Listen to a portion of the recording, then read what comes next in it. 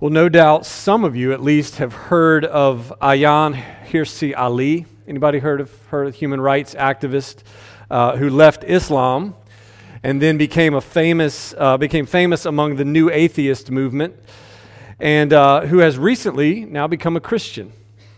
In November, she wrote an article telling why she left the Islam of her youth, which was the Kenyan Muslim Brotherhood in particular. She left the Islam of her youth for atheism and then left atheism for the Christian faith.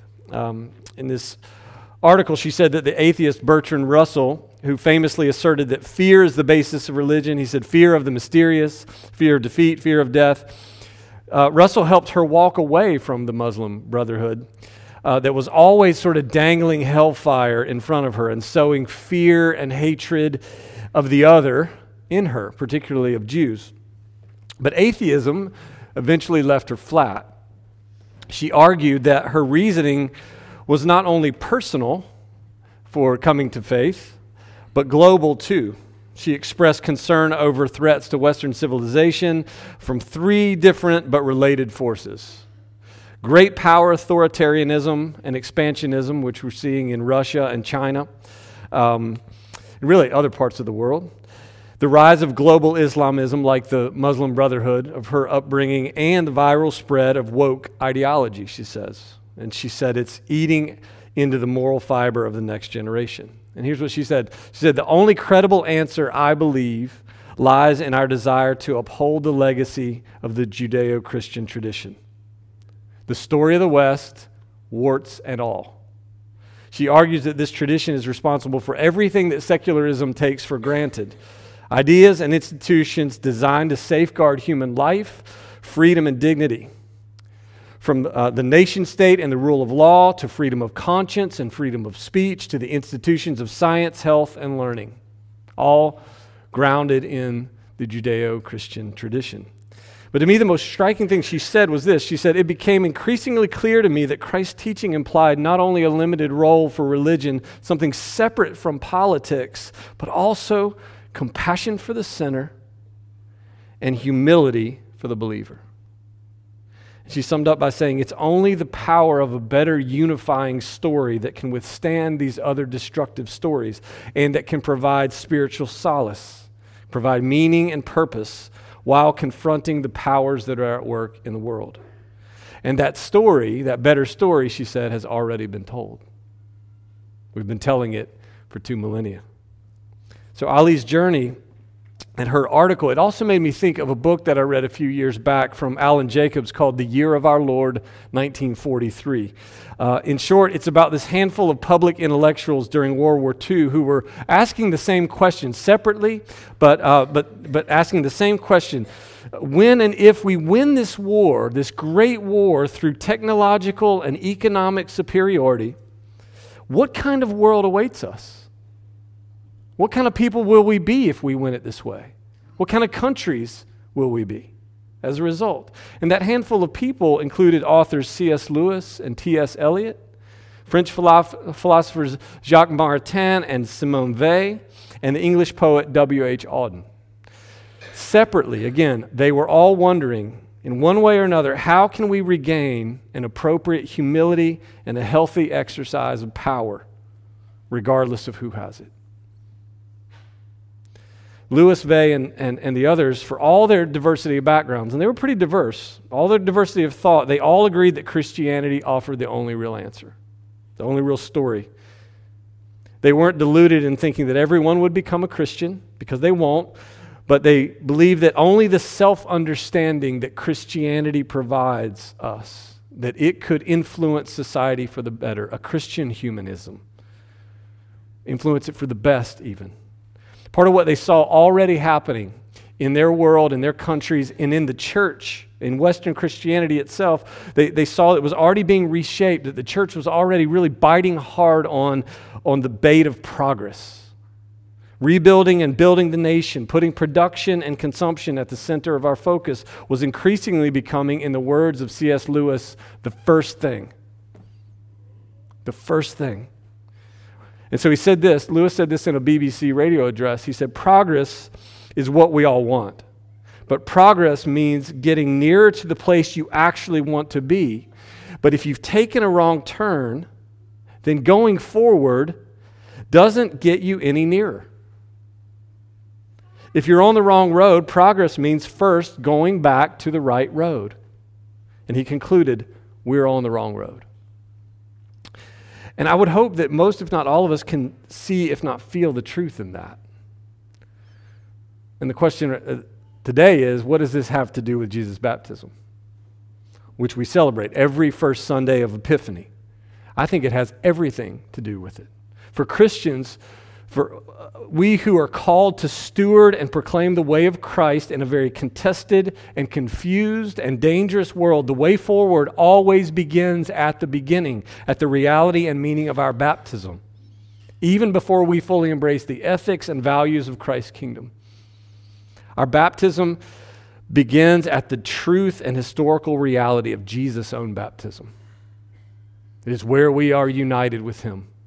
It is where his humility and self-giving become ours, our way of life, our way of confronting the world as it really is. If we're going to live the Christian life well and on the right foot, individually and as the church, our understanding, it has to continually be oriented back to and then forward from our union with Christ, which is his baptism and ours signifies and secures our union with Christ. To be a Christian means to be in union with Jesus. The fundamental question, the right question for every Christian is, and always has been, if I have been baptized into Christ, who am I? What now? And what does it mean for the church? What does it mean for the world? And that's where I just want to spend maybe the next 15 minutes. Again, as Anglicans, we focus on, and the majority of Christians around the world, we focus on the baptism of Jesus every first Sunday of Epiphany, and it's the sort of the second revelation of who he was and is beyond Israel and to the world, to Gentiles. We begin with the visit of the Magi, the wise men from the east, every January 6th, yesterday, the Feast of Epiphany, and then his baptism reminds us that Jesus made a way for Gentiles, for outsiders like us to enter through rebirth at baptism into this bigger story, into the redemption story that began in Israel. Through baptism, here's the message: everyone can be born of God as sons and daughters, regardless of ethnicity or geography or history or anything else. That's why we proclaim the baptism of our Lord today. It's the way we get in. So let's look at Mark 1, which is the appointed reading for Jesus' baptism this year. We look at the different accounts each year. It's pretty brief by comparison to the other Gospels, but we have the others to help us round out more of the details, and they're important. So in Mark, though, the key details are there. Jesus is baptized by John, and a voice from heaven, the Father's voice, announces that he is the beloved Son. And what we see right here is as the Holy Spirit descends on him as a dove, we see the Trinity in full relational connection here. But what else is going on? First of all, Jesus is being anointed as king. And this is the language we find in our Acts reading today. The earliest Christians understood this is a kind of coronation, biblically speaking. And it keeps with the coronation language of the Old Testament, which we saw in our psalm today. This heavenly proclamation that comes at this moment, it validates Jesus' sonship. What is it doing? It's validating and anointing him, in some sense pouring the oil of the Holy Spirit over him, and it validates his right to lead and to represent the Father as the firstborn. It won't be another ruddy, handsome king like David who's going to act selfishly and impulsively for his own agenda. It's going to be one who has a genuine love of God that works itself out in his own self-giving, who at every turn rejects his own self-interest for the will of the Father. Like the oil that was poured over the head of a king like David, Jesus is anointed with the Holy Spirit coming down upon him to do this anointing, giving power for his ministry, counsel for his teaching, giving him comfort and salvation in the suffering that was about to come in his life in just a few short years, and really was already coming throughout the course of his ministry. But secondly, as king and the anointed one, here's what's happening. He is providing for all others. He's providing for others. In Matthew's Gospel, chapter 3, we find out that John kind of doesn't know what's going on here. Jesus has flipped the script on him. He's baffled why Jesus would want to come and to be baptized. So beginning in verse 13 of Matthew 3, it says, "Then Jesus came from Galilee to the Jordan to John to be baptized by him. And John would have prevented him, saying, 'I need to be baptized by you, and do you come to me?' But Jesus answered him, 'Let it be so now, for thus it is fitting to fulfill all righteousness.'" So what's he talking about right here? To fulfill all righteousness. Well, there's an obedience at work here as this appointed king. He's going to do what he came to do, but he's going to do it first right there in this symbolic and spiritual act. His baptism as king is really a first revelation of, it's a first initiation of the kind of death that he would die for others. The king will himself bring humanity through the troubled waters of life. His own body will be the first womb, the first body in the womb of the water, we might say, the firstborn from among the dead. He is enacting right in this moment his death and his resurrection at his baptism. And right here he's beginning to do for Israel and for humanity what Israel and humanity cannot do for themselves.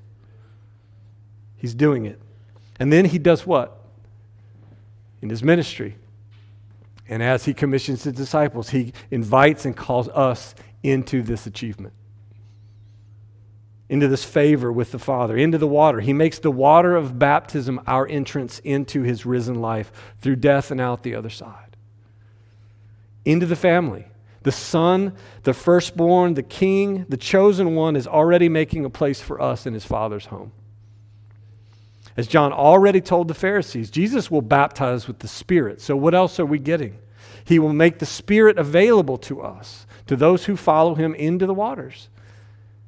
And we will also have this spirit of sonship, the spirit of daughterhood, by which we can cry out to God for the same strength and the counsel and wisdom and salvation that has come through Jesus. That's how Paul explained it in Romans 8. We can cry out to the Father. So it's all of this that Jesus extends to us. And this is where the road begins. It begins right there, not in an idea embraced, but it begins as a body in the water, as a body experiencing the water, touched with the water, his body, his life, and because of his, our life. As Western people, as we say quite often, we are steeped in rationalism and individualism. We have to join the church throughout time by just sort of warming up our mystery muscles. You know, you have those, right? You got to have them. Mystery muscles. To believe as the church has always believed about this. Baptism isn't just a public profession of faith. What did the church believe? And what do we believe? Just this, with his own holy body in the water. Listen, Jesus once for all created a singular and sacred spiritual intersection of heaven and earth.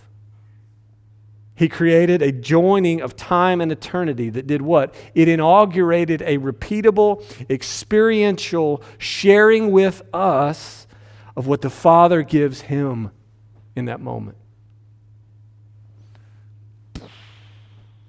That's how we're meant to feel about this.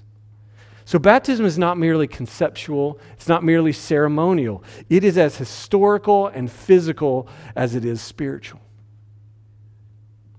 Not surprisingly, Jesus is embodying the fulfillment of the prophecy in Isaiah 64, when the heavens tear open to do what? To help the helpless, to save those who can't save themselves, to clean the unclean, or cleanse the unclean, and for the Father to make us, it says, the work of his hands. And as in our Isaiah 42 reading today, what is he going to do? He brings justice and righteousness to the earth as the Spirit falls upon him. But guess what? He's not going to do it with violence. He's not going to do it with political power or oppression. He's not going to do it through technological might or economic progress. But how? Through his own suffering and death. To do what? To strip all the powers of their power. So we can go into the waters weak, knowing that Christ's power from the Father by the Spirit is for us. His life becomes the first thing for those who receive it as their own lives. It's our first thing. It's birth. Everything he receives, Jesus receives at the moment of his baptism, he gives to us. The righteousness necessary for us to return to God and to keep returning to God because we have been with him in that place, in that intersection. This is why in Matthew 28, Jesus will tell his disciples not merely to go and to proclaim what he's done and to teach people what he said, as any rabbi of his day might have done, to change hearts and minds. What does he tell them to do? He commissions them to baptize everyone in the name of the Father and of the Son and of the Holy Spirit. To physically reenact for all God's new people the very moment of heaven opening to them, to you, the moment of the Spirit's peace and power descending upon them, upon you, and the exclamation of the Father's pleasure in his Son being expressed for you. This is our first thing. The core of our identities as individuals and as the church. This is our first thing. This righteousness, God's promise and his power and his pleasure, they actually become our starting place. They also become our starting over place when we've royally messed it up. This is not where we're hoping to arrive after a lifetime of earning and effort. This is where we belong. In Christ, this is a good news message, by the way, isn't it? In Christ, our work is no longer limited to the futility of repetitive effort to produce and to consume and to produce some more and to hoard and to build our walls of insularity and fear and power around our own comfort, our own interests, our own nation. Now our lives are part of the renewal of all things. And it begins and ends in the humility of baptism. Water becomes more than water, and so our work becomes more than work. All things are transfigured. They are changed. Our baptism changes our sense of purpose, the way we live in the world, see the world. This is what we're living our lives for. This is what, I love the way that Eugene Peterson described it. He called it just congruence. And we're living all of our lives to live them congruent with what's true at our baptism. An actual life that looks more and more like what the baptized life has made possible for us. That's what holiness is. To be who we truly are. And none of us are fully there. Not yet. So we begin and we continue in humility. We know where we began, where we're going. We know where the world is going and why. Why it's going there. And that's what is meant for Christians, to answer the question of who we will be, no matter what comes, who we must be, who we are in any and every era. That answers it. So in closing, let me just share this Scottish proverb with you. It says, "They speak of my drinking, but never think of my thirst." They speak of my drinking, but never think of my thirst. And I think this relates because I think in his own baptism, Jesus knows our problem, but he thinks of our thirst. He knows what's moving us as humans, what our desire is for meaning and purpose in real life, and to be able to overcome. More than thinking of our thirst, he lives our thirst. He lives our humanity. He lives our need for rebirth. In a body like ours, Jesus does what he identifies with the desires that so often lead to those wrong turns that we got to turn around from, repent from, the shortcuts and the failures that result. Jesus embodies our thirst. He gets us. And he resists our common tendency to just slake the longing of our souls through means that can never satisfy that thirst. Listen, every season of life tests us, and what it reveals is often quite different. The struggles that we face, they raise the question of who we'll be and who will emerge as on the other side of what we're going through. What can feel like a great war. We find ourselves struggling to overcome in the midst of it. We find ourselves struggling to forgive on the other side of it. We find ourselves longing to heal after so long, after going through it. And sometimes for us, the battle too, the thing that we go through is less difficult. And then we get on the other side of it, it's validating. It feels victorious. And what does that have the power to do? It has the power to inflate our sense of strength and our sense of autonomy. What sort of people will we be then when it goes really, really well for us? The same. Same answer. It always returns us to the waters of our rebirth. The answer is Jesus. In the season of Lent this year, I want to invite you. You may not know this. There is a baptismal font that we baptize in right out here. And as you come in, many people practice the tradition of coming through the water of baptism, coming through the water of baptism into this place. To come, touch the water, touch your head with the water, just look at the water, think about the water. My hope, it's not magic. You know that. But my hope is that your interaction with it, what's small, but I think a significant act, can foster greater faith and a reminder of your union with Christ. You're not coming in here. You're not coming down here because of you. You're coming because of Him. So I leave you with a quote from Charles Spurgeon, who I think is saying much of what I've tried to say, maybe more eloquently. But he says this. It's the best thing he ever said, I think. Our faith is a person.